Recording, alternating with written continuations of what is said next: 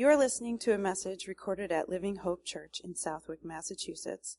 We hope you find encouragement through God's Word today. This morning I want to talk to you about friendship. And friendship is something that seems easy at the beginning of your life when you're in elementary school, and then harder as you get older. Am I right? It seems like, as we're younger, friendship comes easily. Meet a kid on the playground, and immediately you're friends. It doesn't matter what they look like, where they came from. They're just like, you want to play? Yeah, let's play, and off they go. And then as we get older, we find it's harder to have friends, or the friends that we do have, either we grow distant from them, they get busy, or they pass away, and life changes, and the dynamics of our life changes, and we find ourselves longing for friendship. It's interesting, too, that when you're younger, what's the thing that you look forward to the most? You look forward to getting older, right? Like when you're younger, it's never just that you're like, well, I'm 8 and a half, right? If you're 12 and you're going to be a teenager, well, I'm going to be 13 soon. And then at a certain point, it kind of loses its luster. Like you look forward to being 18, because at 18 you're an adult. And how many know, if you've walked through life, you're not really, you don't even know what an adult is at 18. You're like, I'm an adult now. It's like, have you ever done a mortgage? No. You're like, do you know how to do your taxes? No. It's like, I don't know how to do any of those things at 18. I still need mommy's help to do my taxes when you're 18 years old. So what we look forward to, we look forward to 21 because then, we're legal for other things that we can do. Then after that, it kind of goes downhill. He's like, what do you look forward to after that? Okay, 25, when I can rent a car and my insurance rates go down. It's not really exciting anymore. But the very interesting thing about when we get older, we get nostalgic about when we were younger, don't we? We get older, we're just like, man, I just wish we could just all hang out again like we used to, and all the things that we used to do and all the fun we used to have. Meanwhile, back then, you're like, I can't wait to get older, right?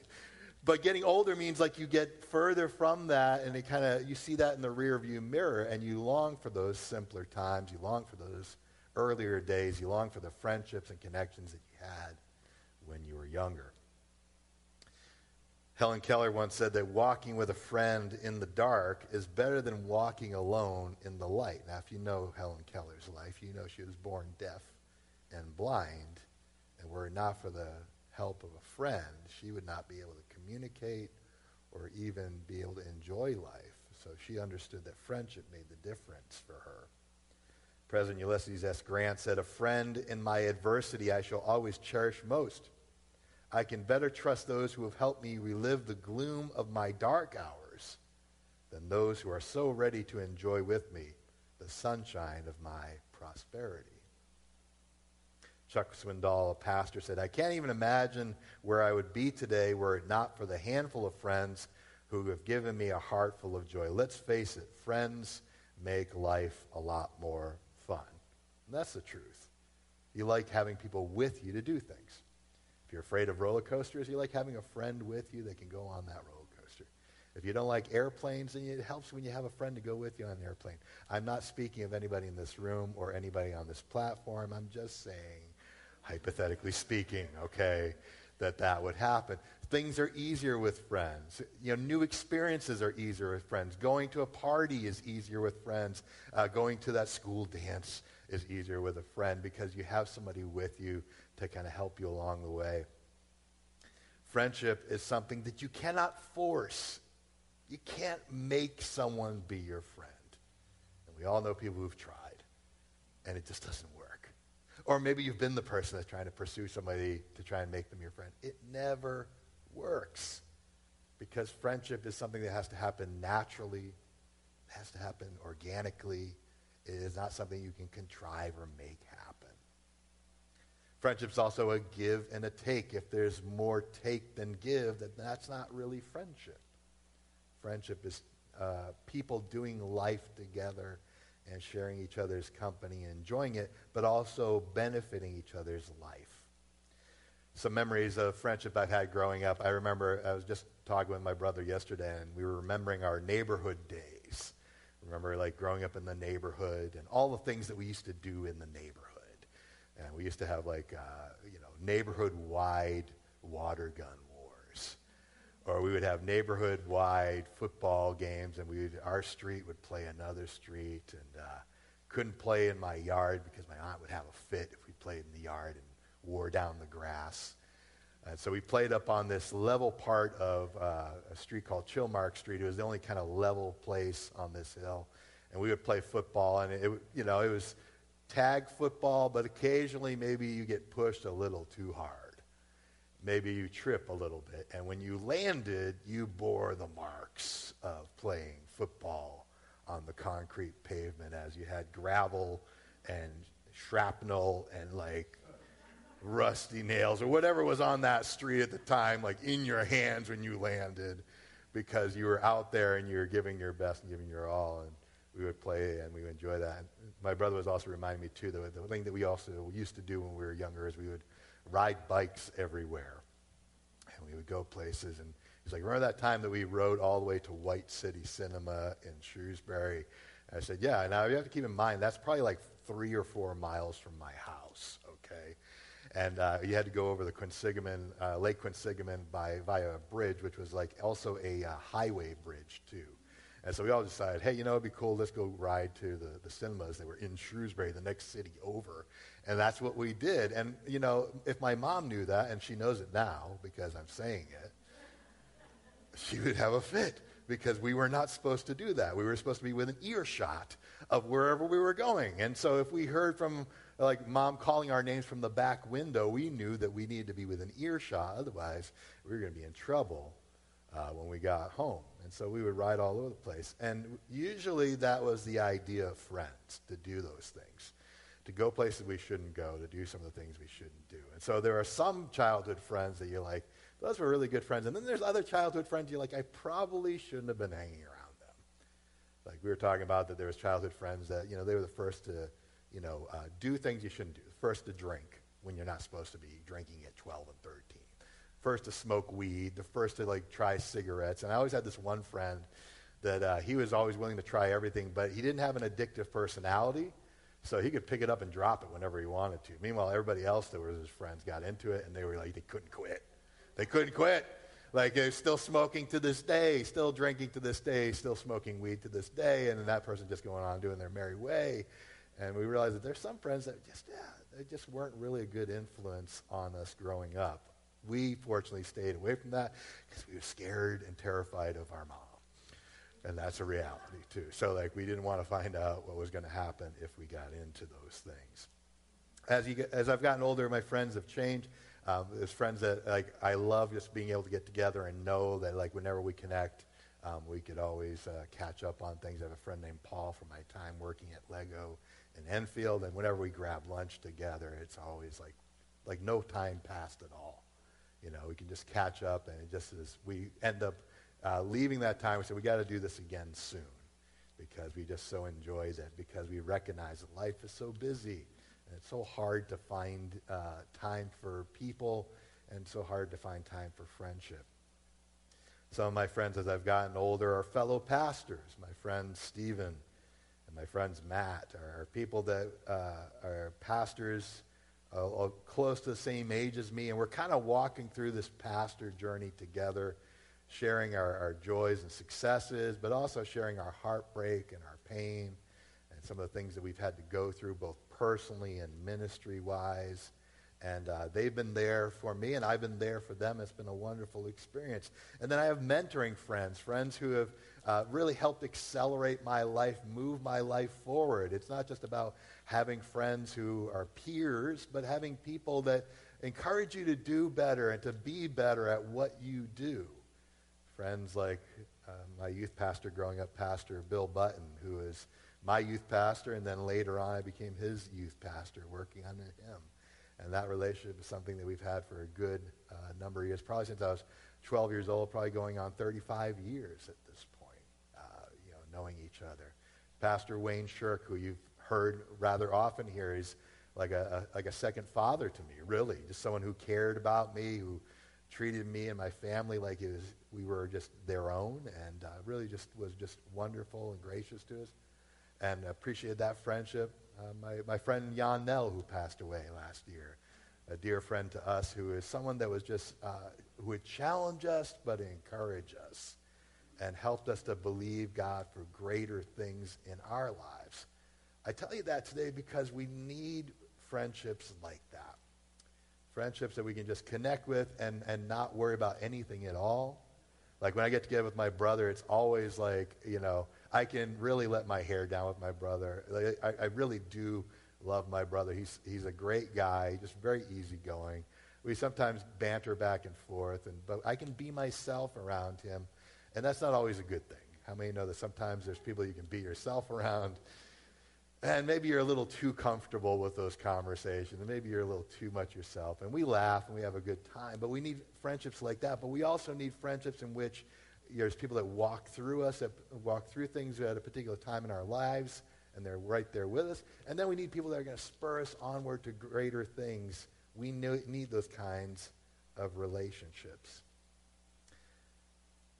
Most of us would agree that if you have a friend like that, you would do anything for that friend. Now, if you're here in church today, you're here because someone invited you. And whether you're here, now or so if you're here in church today, it's because someone invited you. Whether it was yesterday, earlier this week, or 30 years ago, you came to church because someone said, hey, come to church with me. And we're glad that you're here. And, this is something that was initiated by someone else. And you might sometimes feel out of place in those moments. You might feel like you don't belong in church. Like you've never felt comfortable with God because, others have put God out of reach for you. But can I tell you today that, if you're here, it's because you're welcome here. God loves you. Your friend loves you, and they want you to know what they know and experience what they've experienced. Even if you feel like, church, like I don't feel, in place in church. And sometimes you hear people talk, and they've said to me, well, I'd go to church, but if I went to church, the building would fall down on me. Or if I went to church, like the place would catch on fire, there'd be an earthquake, because they the context is I'm so bad that like if I came to church, something bad would happen. But can I tell you just something that maybe we don't often know about Jesus is that Jesus went to people that were not the best people in the world, and he reached out to them to be their friend. He went to where they were. Instead of like sitting on a mountainside like some wise guru and waiting for people to come to him and to come down and bow before him so that he could, dispense wisdom to them, Jesus literally went to where people were and went to the people that no one else paid attention to, went to the individuals that no one cared about, and showed what God was like, that God was full of love and compassion towards them. His friends were people that even religious people were uncomfortable being around with. Look at this, Matthew 11, verses 18 and 19. Jesus says this because he's probably heard this before. Matthew 11, 18 and 19, he said, they said John the Baptist didn't spend time eating and drinking, and they said, this guy's possessed by a demon. But he says, the Son of Man, speaking of himself, on the other hand, feasts and drinks, and you say he's a glutton and a drunkard and a friend of tax collectors and sinners. But wisdom is shown right by its results. Now, what he's just saying here, Jesus is quoting back things that he had heard people say about himself.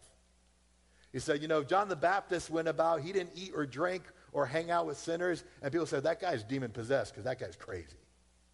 Jesus comes and he says he starts reaching out to people. He connects with people that no one else connects with. He even went to the homes of tax collectors and sinners. He went and associated with prostitutes and divorced people and people that were sick and people that had leprosy. And he went and spent time with them. And they say, well, that guy there, he's a glutton. He eats too much. He's a drunkard. He drinks too much. Now, Jesus never got drunk, but guilt by association. Now, Jesus was hanging around with the wrong crowd, according to religious leaders. But there's a difference between hanging around with the wrong crowd and being influenced by the crowd and going into a situation where you're hanging around with the wrong crowd and you're a positive influence on that crowd. You know what I'm talking about? Like I always tell my kids all the time, it's like, listen, when you go to school, don't be influenced, be the influencer. And that's a little harder to do than it sounds. Like, I'm sure that they've tried it, but it's been hard because sometimes you're left out of the crowd. But oftentimes they have done their best to just represent their beliefs, their faith, and their morals well. But Jesus went and hung around with people that were part of the wrong crowd because he wanted to show God's love to them. He wanted to show God's grace to them. He hung around with people. He set a prostitute free from demonic possession. He rescued a woman that was caught in adultery. He spoke and interacted with Roman centurions. He ate in the home of tax collectors and sinners. He touched lepers. He healed the sick. And he did so intentionally to show God's love to them. And the way that he loved them is he shared life with them. He cared about them and showed them the way to God. So if there's ever a moment where you think that you're not good enough for God to love you, I want you to know that he showed his love for all when he walked this earth. And that he loves you too. No matter whether you think you're good or you're bad. Now, earlier I talked about good friends and how, there's friends that you know in your life that you would say, I would die for that person. I would take a bullet for that person because they mean so much to you, care so much about them that you're like, whatever happens, I would more than willing to give my life for them. But I want you to look at a passage of Scripture that the Apostle Paul wrote in Romans chapter 5, verses 6 through 11. You still with me today? You have to know I talk fast and I yell. I'm sorry. I'm just going to apologize in advance because that's kind of the way I am, and that's sort of the way I do. But I do so because I am very passionate about what I believe. Now, the Apostle Paul wrote this. He said in verse 6, he said, when we were utterly helpless, Christ came at the right time and died for us sinners. He's including himself there. Now, most people would not be willing to die for an upright person, though someone might perhaps be willing to die for a person who is especially good. But God showed his great love for us by sending Christ to die for us while we were still sinners. And since we have been made right in God's sight by the blood of Christ, he will certainly save us from God's condemnation. For since our friendship with God was restored by the death of his Son, while we were still his enemies, we will certainly be saved through the life of his Son. So now we can rejoice at our wonderful new relationship with God because our Lord Jesus Christ has made us friends with God. I want you to think about that for a minute. In your, whatever you're practicing in terms of religion, the question I have for you is, do you look at God as though he's your friend? Can you honestly say that he's your friend? Because that is the goal of Christianity. Jesus came to earth. Think of the incredible dichotomy and the oddness of God himself coming down in human form so that he could interact with people and meet with people and sit down across the table from people and eat and drink with people, share life, hear their stories, weep with them, rejoice with them, heal and restore them. Think about that for a minute, and then I want you to think about the way that we practice religion today, and can we actually say that we're friends with God? And Jesus has made it possible so that we can be friends with God. I talked about how there's friends that we would die for. Most of us would not, scriptures say most would not be willing to die for an upright person. And someone might perhaps be willing to die for someone who's especially good. But I want you to think about this. Would you ever die for a bad person? I'm talking about a person you dislike, a person that aggravates you, a person that annoys you. Would you die for them? Probably not. The majority of people wouldn't. But think of the person that you despise most, the person that is morally and ethically bankrupt. Would you die for them? I'm guessing most people wouldn't. But the point that the Apostle Paul makes when he writes in Romans chapter 5 is that yet Jesus, when we were at our worst, when we were that morally bankrupt person, when we were that person that was an enemy of God, when we were far from God, it says that Jesus loved and died for us. In verse 6 it says, when we were utterly helpless, in other words, we were far from God, living for ourselves, when we were doing that, Christ died for us. Notice that the word he used is us. He didn't say Christ died for you sinners. Even though he's the Apostle Paul, even though he was one of the most significant people in Scripture, even though he wrote 3/4 of the New Testament, even though he's in the pantheon of saints in heaven. The Apostle Paul didn't say, Christ died for you, you peons, who are filthy, unwashed masses. He said he died for all of us, myself included. And I as your pastor, include that too, that I am one that Christ died for, and so that I can be forgiven and that I can have friendship with God. We were all once enemies of God. And Jesus lived out his words when he said to love your enemy and pray for those who persecute you. Jesus did what most people wouldn't be willing to do, to die for someone we didn't know, and to die for someone who is bad. He took the punishment we were meant to take on himself. The condemnation that we were going to receive from God, he took it on himself as an act of love and friendship. And remember what his death brought about. Life and friendship with God. We were helpless, hopeless, but salvation through faith has made it possible so that we can not only know who God is, but that we can have a relationship with God. So 3 things. What makes friendship with Jesus so different? Because his friendship was altruistic. It is true. He didn't choose us because he wanted anything from us. Jesus wasn't trying to use us. Do you ever have a friend that all of a sudden you come into some money? Or if you're in college and you have a car and you can get off campus. This happened when I was in college. People I wouldn't even know would want to be my friend. They didn't have a car. But me, I had a car. So they would come and hey, how you doing? What do you want? I just wonder if you could take me to the store. I just wonder if I could borrow your car. There are people that use you for what they can get out of you. I don't like being that kind of friend. Listen, think of it this way. If you only had a friendship where the only time you heard from somebody is when they wanted something from you, you probably wouldn't take that call, I'm guessing.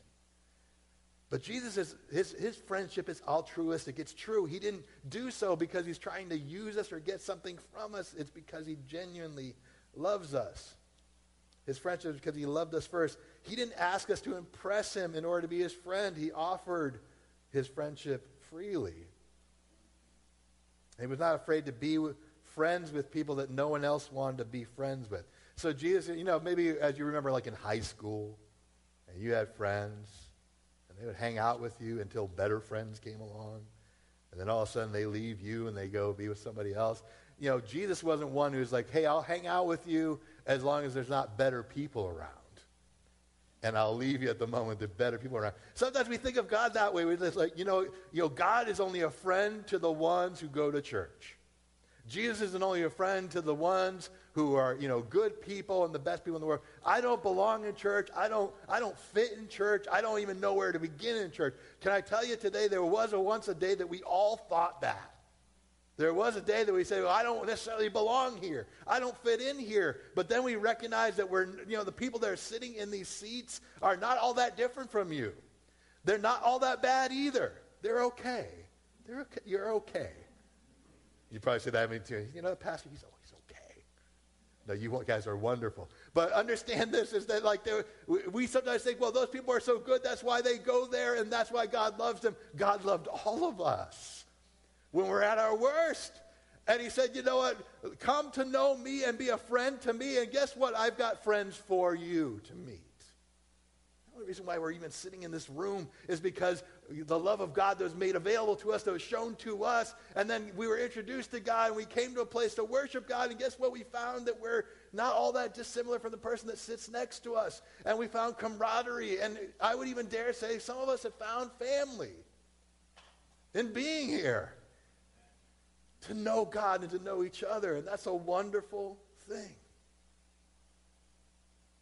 It makes it different because Jesus made friendship available to us. Friendship with God that no one could be on their own.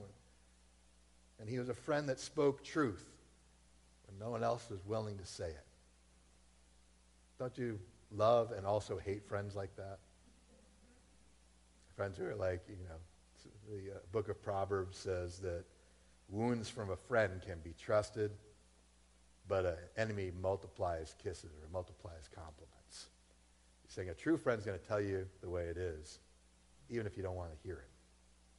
And that's what we do. And Jesus was always up front. He loved everybody. He was gracious and merciful and kind to everyone. But when something needed to be confronted, he was always the one to confront it. That's what makes friendship with Jesus different. What makes friendship with Jesus possible is made possible through the love of God that the Father showed for those who do not know him. John 3:16 says this, is that for God so loved the world that he sent his one and only Son, that whoever believes in him shall not perish but have everlasting life. And verse 17 says that Jesus didn't come into the world to condemn the world, but to save it. And so God made it possible. The Father sent the Son so that there would be a connection there, that someone would breach the gap, that someone would extend the olive branch and make it possible for us to know God and be friends with God. Jesus came into this world to make the love of God known. He spoke it, he shared it, he demonstrated it, and he made it possible for us to have friendship with God. Friendship with Jesus is possible through what he did on the cross for us while we were still sinners, while we were far from God. He died for us because he loved us. And when we thought that no one else would love us that much, Jesus demonstrated it to us in his death. He went to the cross for our sake.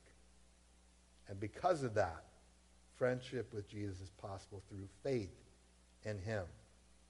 Usually friendship begins when one person demonstrates interest in the other person and the other person responds, right? Most friendships begin that way. You know, a friend, you have somebody who's a coworker, you strike up a conversation, you talk about the Food Network, you talk about the latest show that you watched on Hulu, talk about your interest in gardening or your interest in whatever the case might be, and you find that common ground, and then you connect and you develop a deeper friendship from there. But how many know that sometimes at one time, you know, a person can extend the invitation of friendship, engage in a conversation, and the other person could say, I'm not interested at all. Whether by their body language, or they go, oh, look at the time, I had to go. And they don't want to reciprocate that friendship.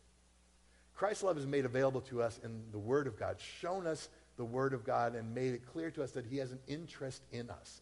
He cares about us. He loves us. He chose us as unto his own. But if we kind of say, you know what, I'm not interested in friendship, we are choosing to reject that. But when we accept it, that is faith, believing in the words that have been spoken to us, that God loves us and cares for us. Faith is a response to when we understand who Jesus is and what he's done for us. When we believe in him, we are saying, I accept that invitation for friendship. Now, what makes friendship with Jesus so valuable? What's different about the friendship with Jesus that I can't get anywhere else? Why should I be a friend with Christ? And the answer is that because of it and by it, all other friendships are made eternal. I'm going to say that again. By and through it, all other friendships are made eternal in him. So everybody that you sit in this room, that if they have faith in Christ, you will see them forever. And you're like, oh, man, I'm going to see them forever.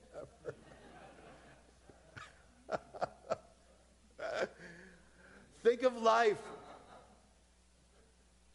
Here I'm going to say this, and you know, this means so much more to me now that having lost two very special people in my life last year, that all of our life is focused on what we've lost, and we feel the absence of that person's relationship and friendship in our lives, and we just long to get that back. Now, if you have no hope beyond this life, if you're a person of science and you believe, like, you know, when we're dead, and there's nothing after that, that can be very discouraging, depressing. In fact, death can be very frightening because that's how you think of life, is that all we have is this, and there's nothing more to that, and even if you lose someone that's close to you, it may be hard for you to even want friendship anymore.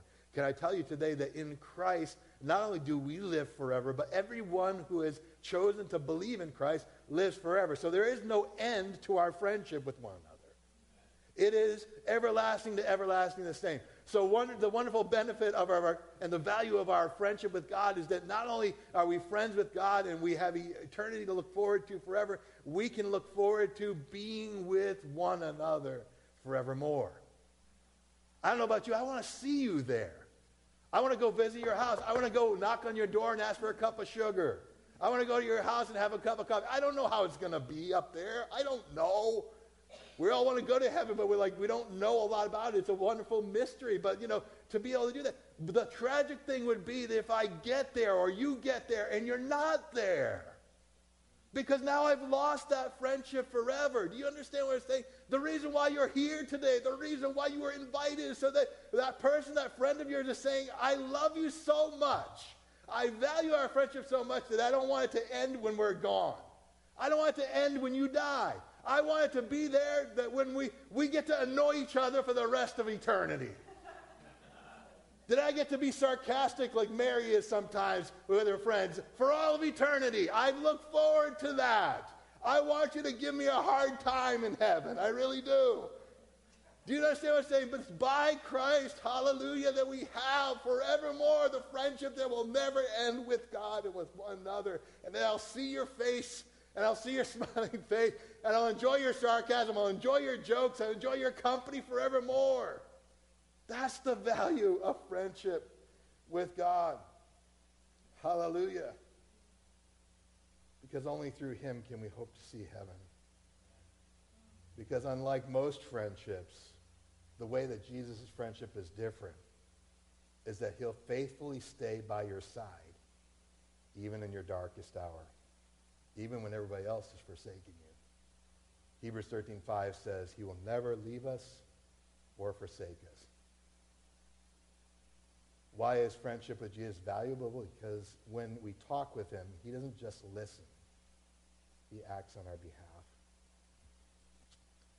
Because to be friends with Jesus means you're friends with God himself.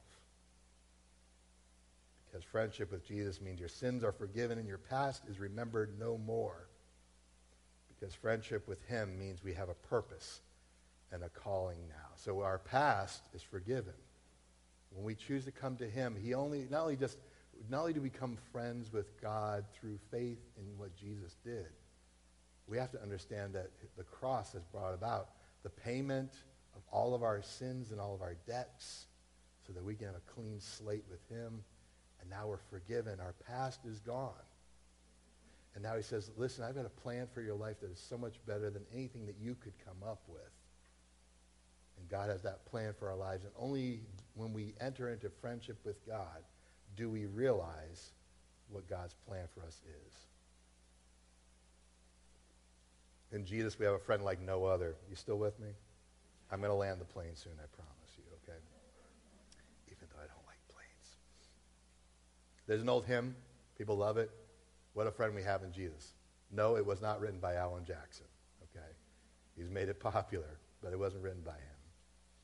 We often think that hymns and religious songs were written by perfect people who don't have any problems. But often you'll find that the story behind the song tells us something different.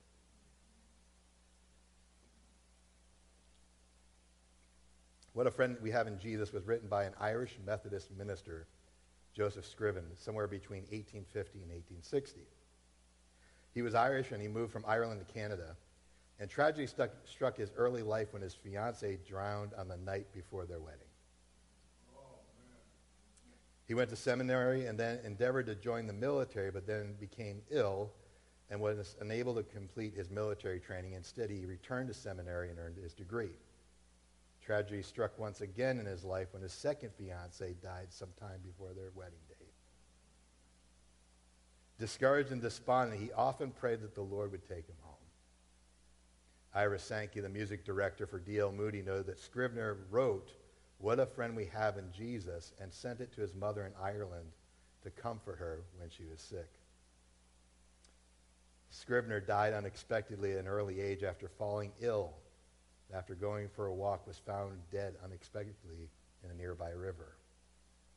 After Scrivener's death, a friend would set this poem that he wrote to music, and its words have given comfort to so many since their original composition in 1855. And some of you might know them. Verse 1 says this: "What a friend we have in Jesus, all our sins and griefs to bear. What a privilege to carry everything to God in prayer. Oh, what peace we often forfeit. Oh, what needless pain we bear, all because we do not carry everything to God in prayer." Verse 3 goes on and talks about friendship. It says, "Are we weak and heavy laden, cumbered with a load of care? Precious Savior, still our refuge, take it to the Lord in prayer. Do your friends despise, forsake thee? Take it to the Lord in prayer. In his arms he'll take and shield thee. Thou wilt find a solace there. Those words are powerful. Those words are meaningful, but written by a man with a broken heart. And if you study the hymns and if you study the history behind, they weren't written by people that were just had their life all together and their life was perfect. They wrote it out of an expression of their grief and their difficulty and their challenges. You don't have to be a perfect person to be in church. It is only Christ that makes us perfect. He forgives the past. He helps us to heal from the past. And he puts us on a path and a direction to change our future.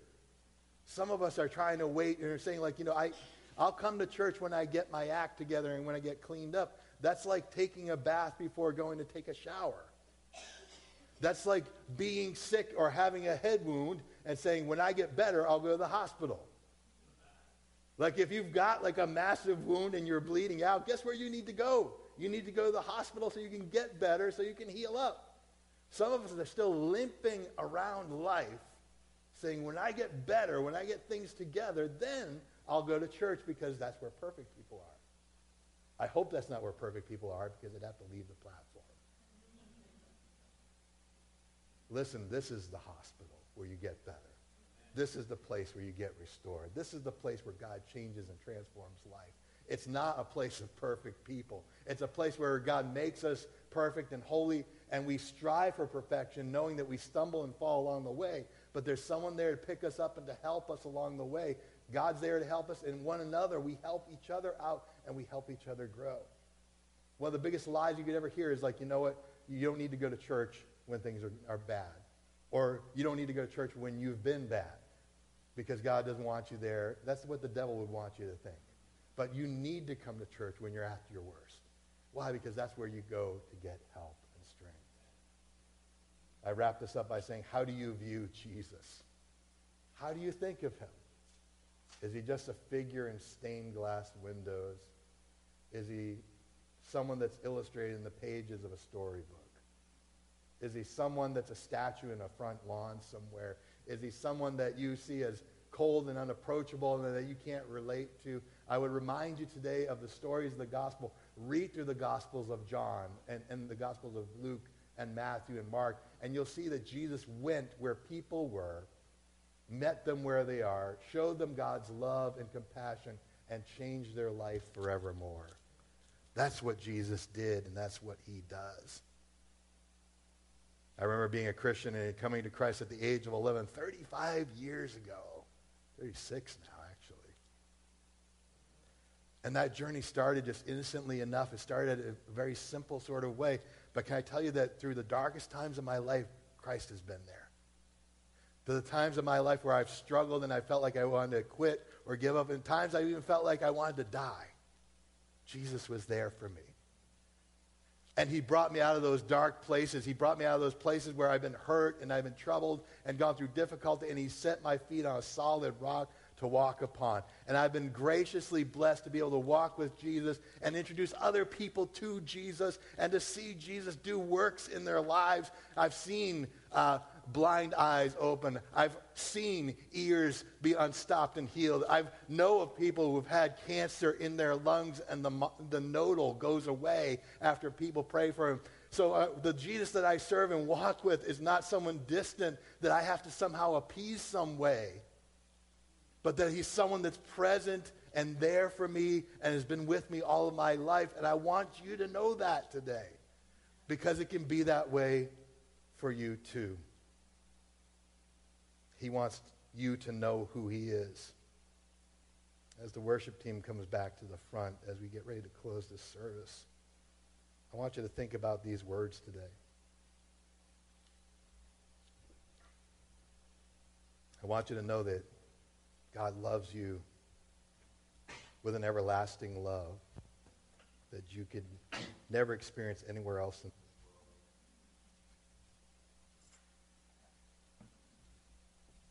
Thank you for listening. We invite you to join us Sunday mornings to worship with us.